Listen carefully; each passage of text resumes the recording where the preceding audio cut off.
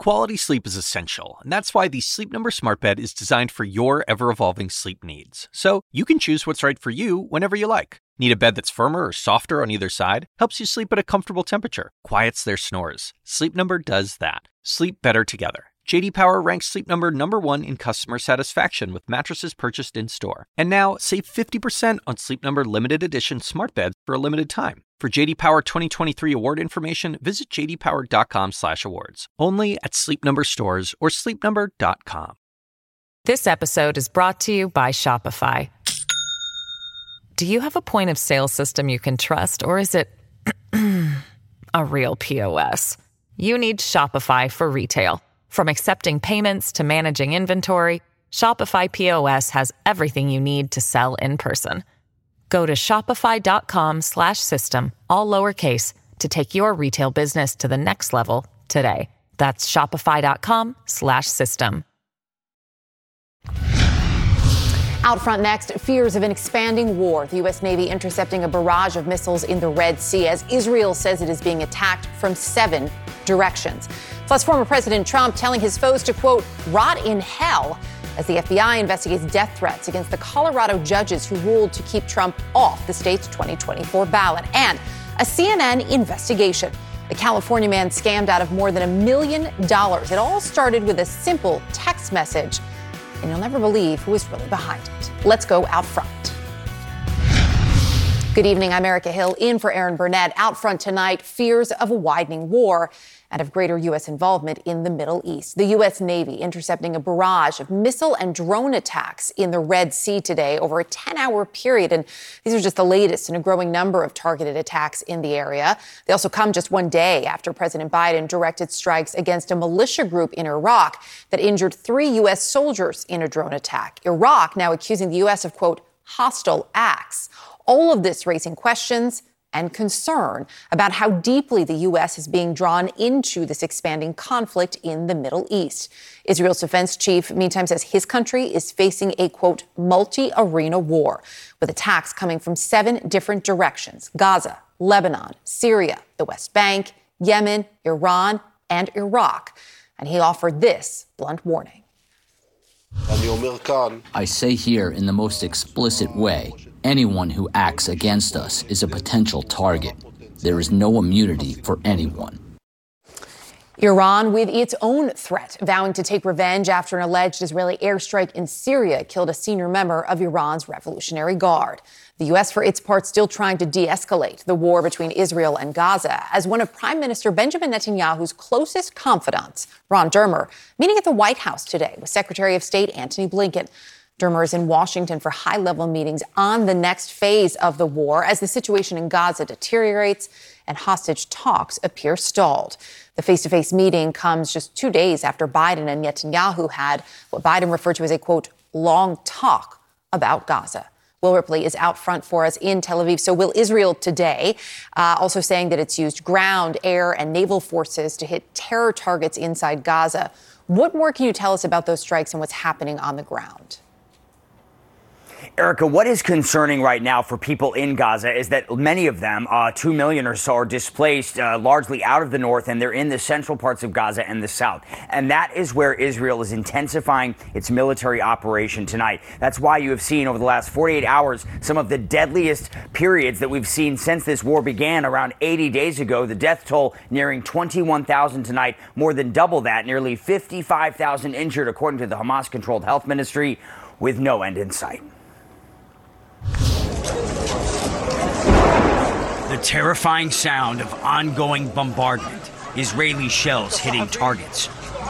Closer and closer to this UN-run school in central Gaza. For thousands sheltering here, it's time to move, again. Families forced to flee for their lives, and this is not the first or even second time for many. Once again, they carried the war-torn pieces of their lives in pursuit of elusive safety. Just days earlier, many here vowed they would never move again. Never. A vow they're now willing to break, only because they know their children's lives are at stake. There's no safety in the school. We're looking for a safer place. I'm leaving because of the intensity of the airstrikes and the suffering. Everywhere else is crowded. There's no guarantee they'll find a spot. But what else can they do? Even if they have nowhere else to go, they can't stay here. They don't want to die here. The scene, a grim reminder of what their parents and grandparents endured in 1948, when Zionist militias forced them out of their hometowns. In the cold winter, blankets and mattresses are precious commodities. Cars and the fuel that run them are scarce. Those who can't afford it hire donkey carts. For the rest, it's a long trek on foot. It's very tough back there, he says. Bombs are falling on people everywhere. People were injured there. We don't know where we're heading. Everywhere is under threat. We're just moving with the rest of the people. The destination for many, relatives' homes. A roof over their heads, even if they are in neighborhoods already devastated by Israeli airstrikes. Street battles raging across Gaza, turning areas north and south of the Strip into ghost towns. The scars of battle, raw. We are in a multi-arena war. We are being attacked from 7 different sectors: Gaza, Lebanon, Syria, Judea and Samaria, Iraq, Yemen, and Iran. Iran's allies in the region engaging in low-level hostilities in response, they say, to Israel's war in Gaza. Yemen's Houthi attacking ships they claim are Israeli-affiliated, turning the Red Sea into a dangerous route for world trade. Iran's vow to avenge the killing of an Iranian commander in Syria, sparking renewed concerns of expanding the conflict. Especially on the Lebanese-Israeli border, artillery fire with the Iran-backed Hezbollah, keeping both countries on edge since October 8th. And the Israeli Prime Minister Benjamin Netanyahu writing an opinion piece for the Wall Street Journal spelling out what it will take for peace. He said Israel must destroy Hamas, demilitarize Gaza, and de-radicalize the whole of Palestinian society. Erica, getting there is a very long way away from where we are right now here in Israel and across the Gaza Strip tonight. Will, appreciate the reporting tonight. Thank you. Oren Lieberman is live at the Pentagon for us this hour. So, Oren, the U.S. Navy intercepting more missile and drone attacks over the Red Sea by an Iranian-backed militia. What more do we know about this? Will mentioned the Red Sea right in his piece there, and that is where the focus was earlier today. Over a 10-hour period, U.S. Navy forces operating in the southern Red Sea intercepted a barrage they say was launched from Houthi-controlled areas of southern Yemen. The Houthis are an Iranian proxy that operates out of Yemen and has carried out attacks in the past on commercial and maritime shipping, attacks that have forced many major shipping companies to avoid the Red Sea. In this case, over a 10-hour period, U.S. Central Command says they intercepted 12 one-way attack drones or suicide drones, 3 anti-ship ballistic missiles, and 2 land attack cruise missiles fired from the Houthis. So that, a very substantial barrage there intercepted over the southern Red Sea. U.S. Central Command says there were no injuries or reports of damage to shipping as a result of the barrage. But the attacks speak to the ferocity with which the Houthis see their actions and their operations. They say these actions are in solidarity with the Palestinian people, and they say, or at least a Houthi spokesman says on social media, that they targeted a ship that hadn't responded to Houthi naval forces.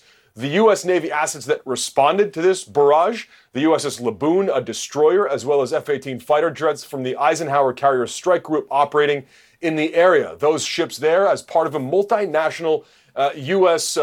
Essentially coalition to try to deal with the threat from the Houthis and the threat the U.S. sees emanating originally from Iran. And yet it is still a major concern. The U.S. has tried to separate the war in Gaza from the rest of the region, but as you can see from what we're talking about here and the number of different areas that the Israeli defense minister mentioned there, the U.S. has been unsuccessful in entirely separating Gaza from the conflicts in the rest of the region. Yeah, absolutely, Oren. Appreciate it tonight. Thank you. Out front now, retired Army Lieutenant General Ben Hodges and Nimrod Novik, former security advisor to the Israeli government, who's also involved now in informal talks with Egyptian officials over Gaza. Good to have both of you with us tonight. General Hodges, picking up on what we just heard from Oren there, the reporting about the U.S. Intercepting more attacks now over the Red Sea, the U.S. hitting targets in Iraq and Syria before that. U.S. troops, as we know, have been targeted. How real do you think these fears are tonight of the U.S. being dragged into a widening war in the region? Well, first of all, congratulations to the U.S. Navy for how well they are defending shipping in the region against these attacks. The United States is not going to be dragged into a conflict. We have strategic interest here. And I'm interested in what Oren just said, that the administration is trying to separate Hamas from the other attacks. But clearly, Iran is at the center of all of this. These are not different incidents. These are all connected to Iran, which, by the way, is Russia's closest ally. And so I think the United States has to step back and take a broader, more strategic approach to how we address these challenges. Just real quickly, broader and more strategic, how much more strategic? Well, first you have to see that they are connected. I mean, we've got to isolate Iran from Russia, which will have benefits, obviously, in helping Ukraine, but also isolating Iran from the rest of the world, economically, diplomatically, and militarily. As proud as I am of what our Navy has done, these are defensive activities. We need to be on the thinking in terms of deterrence, which means flattening every place from which these missiles are coming. Nimrod, when we look at this, one of Prime Minister Netanyahu's closest confidants, Ron Dermer, meeting with Biden officials today. As we know, the administration has really been pushing for some de-escalation here. How much sway does the Biden administration, does the U.S. in general have with Netanyahu? They do substantially. Naturally, I mean, we didn't need the last round in order to demonstrate the extent to which Israel needs U.S. backing. From the lesser importance stage of blocking UN Security Council resolutions hostile to Israel, important in and of themselves, but not at the same measure as the resupply of weapons and ammunitions that are flying in from the U.S. on a daily basis. What the Israeli forces are using tomorrow came from Washington yesterday. So the leverage is there. And I think that the Prime Minister sent his closest advisor, Ron Dermer, in order to deal with two clusters of issues. One is indeed to try and de-escalate and change the mode of operation to deal with American demand that Israel changes the mode of operation in Gaza in order to reduce civilian casualties and start bringing the war to an end in a few months. But the other cluster is no less significant, and that's the difference between them on the question of the morning after, where the Biden administration, reflecting a regional consensus, says that no country will contribute to the Gaza after unless two conditions are met. One, it is sponsored by the Palestinian Authority, and two, it is in the context of a political horizon.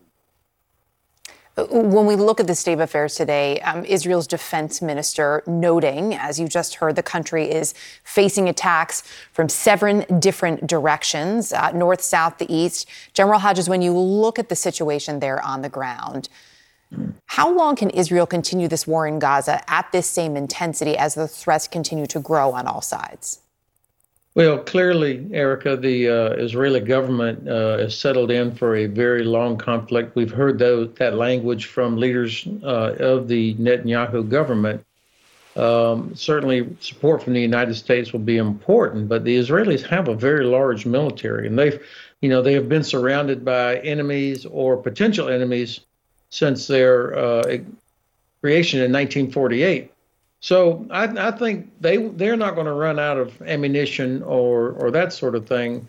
But I do think that their economy, obviously, is going to be suffering. To have this many soldiers mobilized for this period of time and to conduct operations like this is also expensive. What concerns me the most is the absence, and I think about this as if I were an IDF soldier, an Israeli soldier. The mission given to me by the prime minister is kinetic only. It only talks about destroy Hamas and make Gaza, to demilitarize Gaza. The third condition that the prime minister laid out in his Wall Street Journal opinion piece talked about the de-radicalization of the Palestinian society.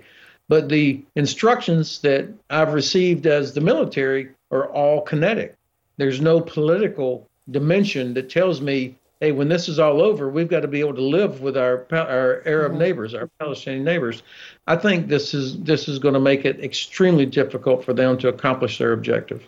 As we look at this comes back to that morning after what happens on the other side, I do want to get your take, Nimrod, on this Egyptian peace proposal. Both Hamas and Islamic Jihad rejected it. It would have called for a military pause to release some hostages in exchange of bodies being held on both sides and a swap of thousands of Palestinian prisoners for the remaining Israeli hostages.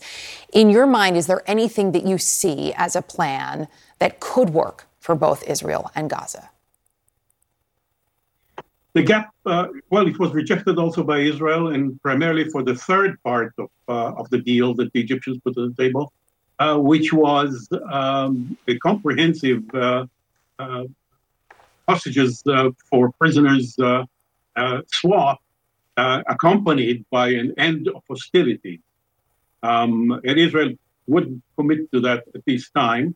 I think the gap between the two parties is far too wide for such an ambitious plan. It's quite puzzling that the Egyptians, who are probably the most experienced mediators between Israel and Hamas, they have mediated all ceasefires over the past more than a decade, put on the table a plan that I think they knew that will be rejected. So one wonders whether it was just placing a marker in order to put themselves at the center of those things. As you know, they are in competition with Qatar, that sees things quite differently and support Hamas, whereas Egypt does not. And it was important for them to show Washington and a hostile Congress that Egypt is relevant to U.S. national security interests. So I think that's what drove putting forward the ambitious plan. But I would not be surprised if they are working on another one under the radar. We'll be watching for any news of that, gentlemen. Appreciate your insight tonight. Thank you. Thank you. Out front next, Donald Trump's holiday message not exactly dripping in Christmas spirit. Among his wishes for his foes to, quote, rot in hell. Plus, death threats against the Colorado judges who ruled to remove Trump from the 2024 ballot in that state. Now the FBI is involved. And a CNN investigation into seemingly innocent text messages that have now scammed Americans out of billions. I can never forget or forgive myself losing that kind of money. This podcast is supported by Sleep Number. Quality sleep is essential. That's why the Sleep Number Smart Bed is designed for your ever-evolving sleep needs, so you can choose what's right for each of you whenever you like. Need a bed that's firmer or softer on either side? Helps you sleep at a comfortable temperature. Quiets their snores? Sleep Number does that. Only Sleep Number Smart Beds let you each choose your ideal comfort and support, your Sleep Number setting. Sleep Number Smart Beds learn how you sleep and provide personalized insights to help you sleep better. All Sleep Number Smart Beds feature cooling, pressure-relieving comfort layers for soothing sleep throughout the night. Temperature-balancing bedding is designed to move heat and moisture away when you're hot. When you're cool, they hold their energy to help warm you. Sleep better together. J.D. Power ranks Sleep Number #1 in customer satisfaction with mattresses purchased in-store. And now, save 50% on Sleep Number limited edition smart beds for a limited time. For J.D. Power 2023 award information, visit jdpower.com/awards. Only at Sleep Number stores or sleepnumber.com. This episode is brought to you by Shopify. Do you have a point of sale system you can trust, or is it a real POS? You need Shopify for retail. From accepting payments to managing inventory, Shopify POS has everything you need to sell in person. Go to shopify.com/system, all lowercase, to take your retail business to the next level today. That's shopify.com/system. Tonight, Donald Trump waiting on Jack Smith's next move, which could come at any moment. Team Trump urged a federal appeals court over the weekend in a filing to rule that the former president has immunity from criminal prosecution. And while they wait for that response, Trump himself is keeping busy attacking Smith on social media. His latest post tonight singling out the special counsel, writing, quote, Biden's flunky deranged Jack Smith should go to hell. That's on the heels of Trump slamming Smith in a series of Christmas Day messages, including this one. Merry Christmas to all, including crooked Joe Biden's only hope, deranged Jack Smith, the out-of-control lunatic. May they rot in hell. Again, just for good measure here, Merry Christmas. Jessica Schneider is out front. So, Jess, as everyone is waiting, is there any indication on when we may see that response from Jack Smith? So, Erica, the special counsel actually has to file by midnight on Saturday. So really, his team could get their arguments into the appeals court at any point this week. You know, they are already dealing with a loss from late last week. That's when the Supreme Court refused to take up their appeal immediately. You know, they wanted it before them to take it up before the intermediate appeals court. And the reason that Jack Smith wanted to speed this up was because all proceedings in the case are on pause right now while this appeals process plays out. So the appeals court here in D.C., they will, in fact, take the next step. They'll hear the case pretty quickly. The arguments will be January 9th, but that still really means the case will be delayed until at least mid-January, which makes that March 4th trial date the special counsel had been aiming toward a lot less likely. And, Erica, that's actually really good news for Trump's legal team because they have been making delay a big part of their defense strategy. And they already have a lot to contend with as we head into 2024. So first up is the civil case against Trump for defamation. That's from E. Jean Carroll. That is still slated to start in mid-January unless his legal team can figure out a way to delay, which they actually said they've been working on. And the Manhattan DA's hush money criminal case, that's also set to start in March. The DA, though, Alvin Bragg, he signaled that he could be open to moving that start date if it conflicted with other cases. So really, Erica, Trump's team, they're going to be working on a lot in the final days of 2023, but even more going into the beginning of 2024 when the campaign season heats up and all these legal cases really start swirling. Yeah, certainly keeping everybody busy. I also wanted to ask you, Jessica, about this reporting that the FBI is now involved, now investigating these threats which were made against the Colorado judges who ruled to disqualify Trump, to take him off the state's 2024 ballot. What more do we know about the specifics of these threats? Yeah, our team's been looking into it, and really the threats have mostly been made online on message boards. There are groups monitoring these sites, and they're saying that the names of those 4 Colorado Supreme Court justices who did rule to disqualify Trump from the primary ballot there, their names have frequently appeared in posts, but really there haven't been any specific threats. Mm-hmm. We are seeing one in particular. There was one user on a far-right pro-Trump website that posted really a profanity-laden message calling for the justices in Colorado to be hanged. So the FBI is working with local law enforcement in Colorado to really closely monitor all of this. Erica, there was a police response to one of the justices' homes last Thursday, but apparently that threat reported was just a hoax. So law enforcement, regardless, is taking this very seriously, especially because there's been a surge of threats in the past year against public officials. So they're taking it very seriously, particularly in Colorado right now. Yeah, Erica? Absolutely. Jessica Schneider, appreciate it. Thank you.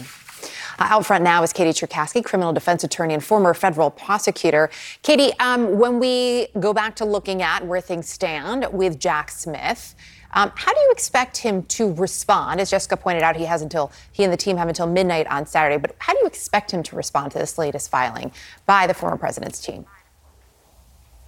Well, the response to the question of immunity is obviously very significant because the overarching question of whether a President Trump or really any sitting U.S. president is immune from prosecution is the ultimate question that overrides all of the criminal cases that exist, including even potentially the Georgia case, which is a state case. So I would anticipate that the big focus for Jack Smith and his team will be to narrow in on the fact that the actions that Trump is accused of in the indictment fall outside the scope of his official duties as the president, and therefore he is not immune from prosecution for them. They're going to have to kind of walk a fine line with that, though, because there are so many instances where we look at what a president is doing in their conduct, and they're essentially an entire branch of government in one person. So where you draw that line is going to be the ultimate question here. And it will be very interesting to see exactly how Jack Smith's side proposes that be done versus what the Trump lawyers have argued. So many people watching it very, very closely. I'd also like to get your take on these continued social media attacks that we see on Jack Smith. How far is too far? Well, in terms of President Trump's opinion, I don't think you're going to be finding any criminal defendant who would feel very differently about a prosecutor going after them. Now, in terms of what his speech is that is protected versus what is subject to gag orders, that has been obviously the subject of a lot of litigation here. And I think when we're talking about personal opinions about, go to hell, things that are more amorphous and not specific directed threats that would actually fall under a criminal statute, you're going to run into any sort of enforcement with the First Amendment issues. And so certainly I think a big part of Trump's platform is that the DOJ is corrupt, that Jack Smith is particularly corrupt. He's the one who's gone after him in this way. So I think that's going to be allowed to stand under the current status of the gag orders. There's always, again, a fine line there, though, where there is actionable threats that can be subjected to gag orders despite First Amendment rights. Mm-hmm. So I think in this respect, these particular statements probably fall within the allowable side of things. And certainly not surprising. We all know Trump's stance on him at this point. But there is always that opportunity that he could cross that line and there could be action taken. Really quickly before I let you go, when we talk about threats and actions, looking at what's happening in Colorado, the FBI now investigating these threats against the Colorado judges there. Their names, as Jessica pointed out, had been put out there on some extreme online forums. How concerned are you, especially for someone who is in the legal profession, as you watch all of this play out? Does it feel that this is becoming the new normal? How much of a concern is that?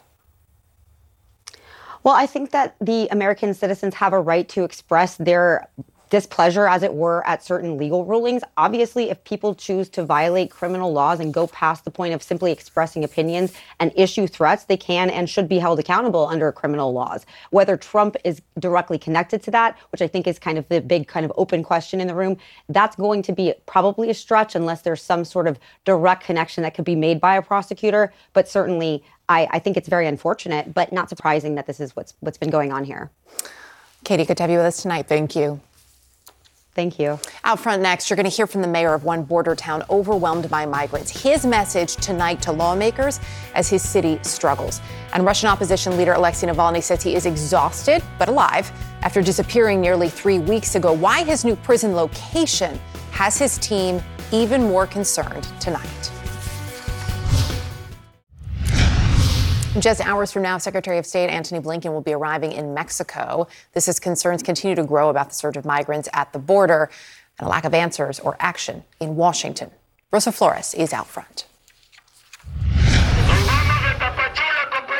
As a migrant caravan forms in southern Mexico with thousands from Central and South America, the scene on the U.S. southern border in Eagle Pass, Texas, has changed. The areas where thousands of migrants were waiting outdoors to be transported for immigration processing last week were emptied out this week. The flow this morning appearing to be down to a trickle. A senior Customs and Border Protection official telling CNN that while the scene in Eagle Pass has improved, the agency is not out of the woods yet. CBP still grappling with elevated numbers of migrant encounters on the U.S. southern border. More than 11,000 migrants are waiting in shelters in northern Mexico, 3,800 in Tijuana, 3,200 in Reynosa, 4,000 in Matamoros, many hoping to enter legally, but some opting to cross illegally, say community leaders. U.S. federal authorities reported a 7-day average of more than 9,600 migrant encounters in December. That number was 6,800 at the end of November. Secretary of State Blinken. U.S. Secretary of State Antony Blinken is scheduled to meet with Mexican President Andrés Manuel López Obrador Wednesday in Mexico City. The Biden administration is expected to put pressure on Mexico to do more to stem the flow of migrants. To deal with the flow, CBP has temporarily suspended operations at several ports of entry in several states to reassign personnel to process migrants. This, as CNN learns from a CBP official, that the surge is in part driven by pseudo-legitimate travel agencies abroad that promise trips to the U.S. but instead connect travelers to smugglers south of the border. That might explain this recent scene in Arizona. I work for CNN, and I'm wondering where you're from. what country you're from. Senegal. Senegal. Everybody from Senegal. Smugglers are dropping off 500 to 1,000 migrants in remote areas of Arizona, the official said, creating a logistical nightmare for Border Patrol agents who have to find ways to transport them for immigration processing. For the volunteers who distribute water to migrants in the desert, it's the children who get them every time. It's heartbreaking when you see the little children. Now back to those 11,000 migrants in northern Mexican cities. One shelter director telling me that some of those migrants know that they don't qualify for asylum in the U.S., but asylum is the law in the United States. And so many of them are still trying to enter the United States and plan to seek asylum. Many of them blinded by the videos and voice messages that they've received from other migrants who have crossed the border, turned themselves in to immigration authorities, and have been released to American communities. Rosa, Erica, appreciate the important reporting as always. Thank you. Out front now, Rolando Salinas. He is the mayor of Eagle Pass, Texas. Mr. Mayor, good to have you with us. As we just heard from Rosa, a CBP official who told her that in Eagle Pass specifically, the scene has improved. They're not out of the woods yet.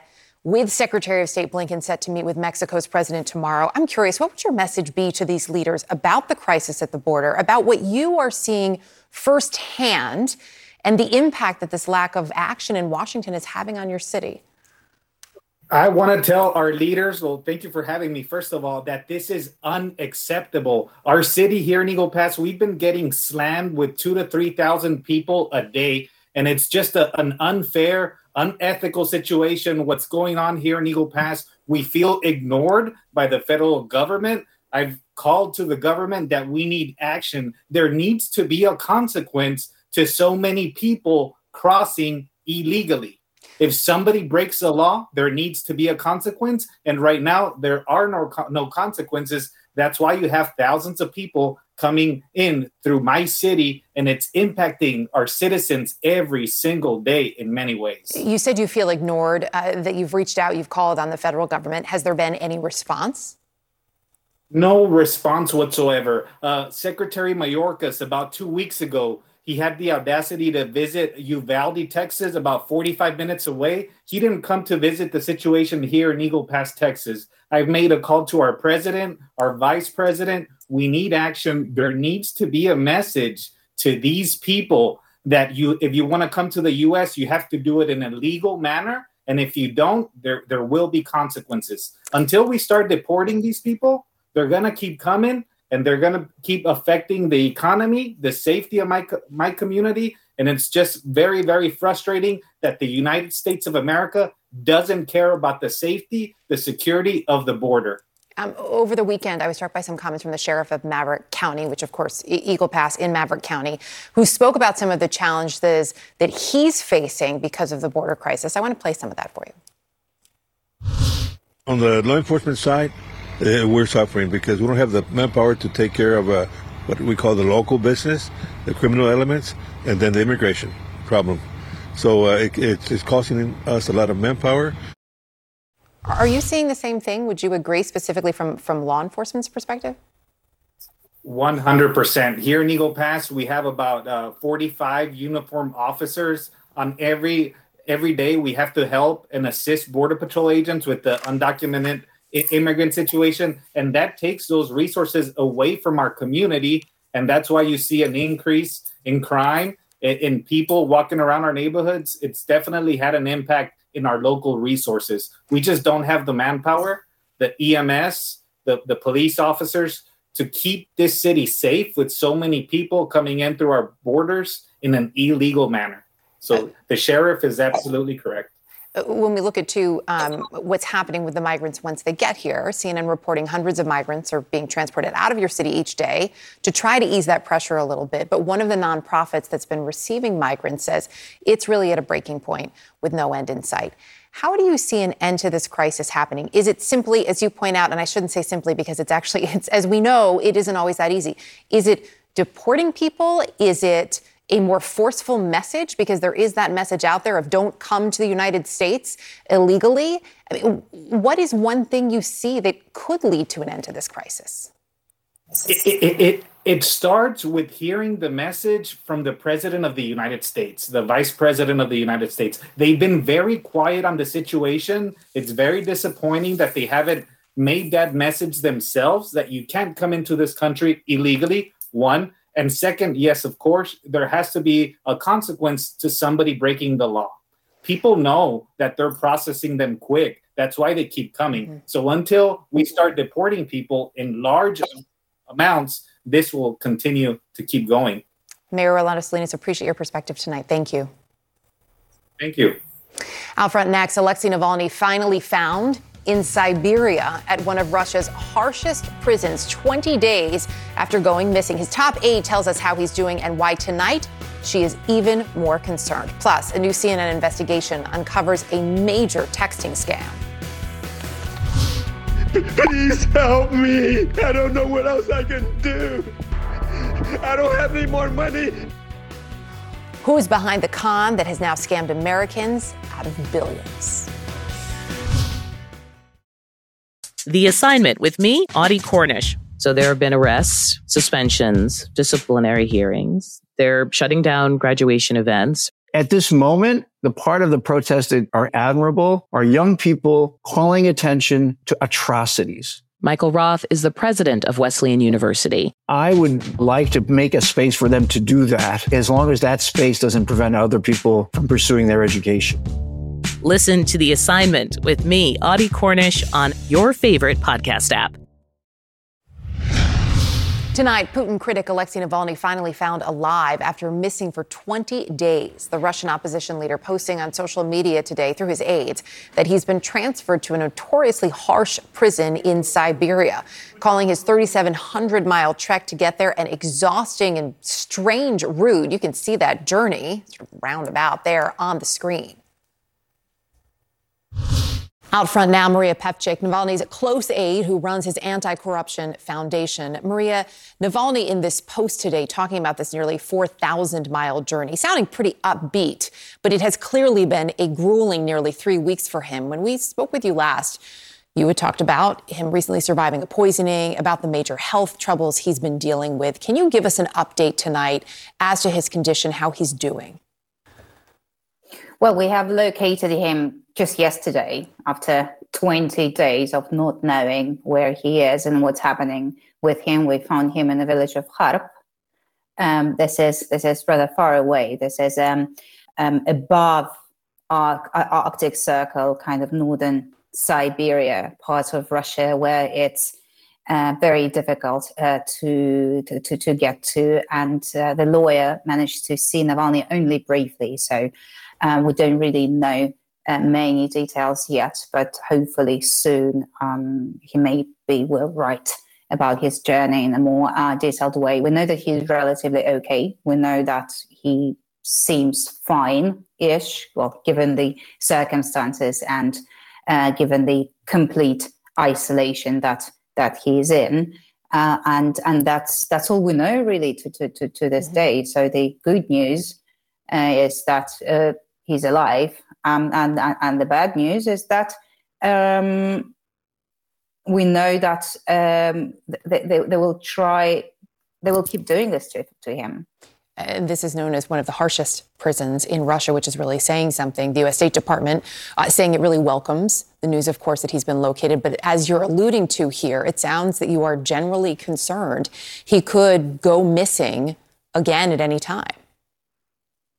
Absolutely. It's been 20 days, and these were very difficult 20 days. And I have to say thank you to everybody who helped us talk about it, who helped us spread information, including CNN, including all the people in social media who tweeted, who wrote Instagram posts, who kept asking the question, where is Navalny? So that public pressure this time allowed us to locate him quicker than expected.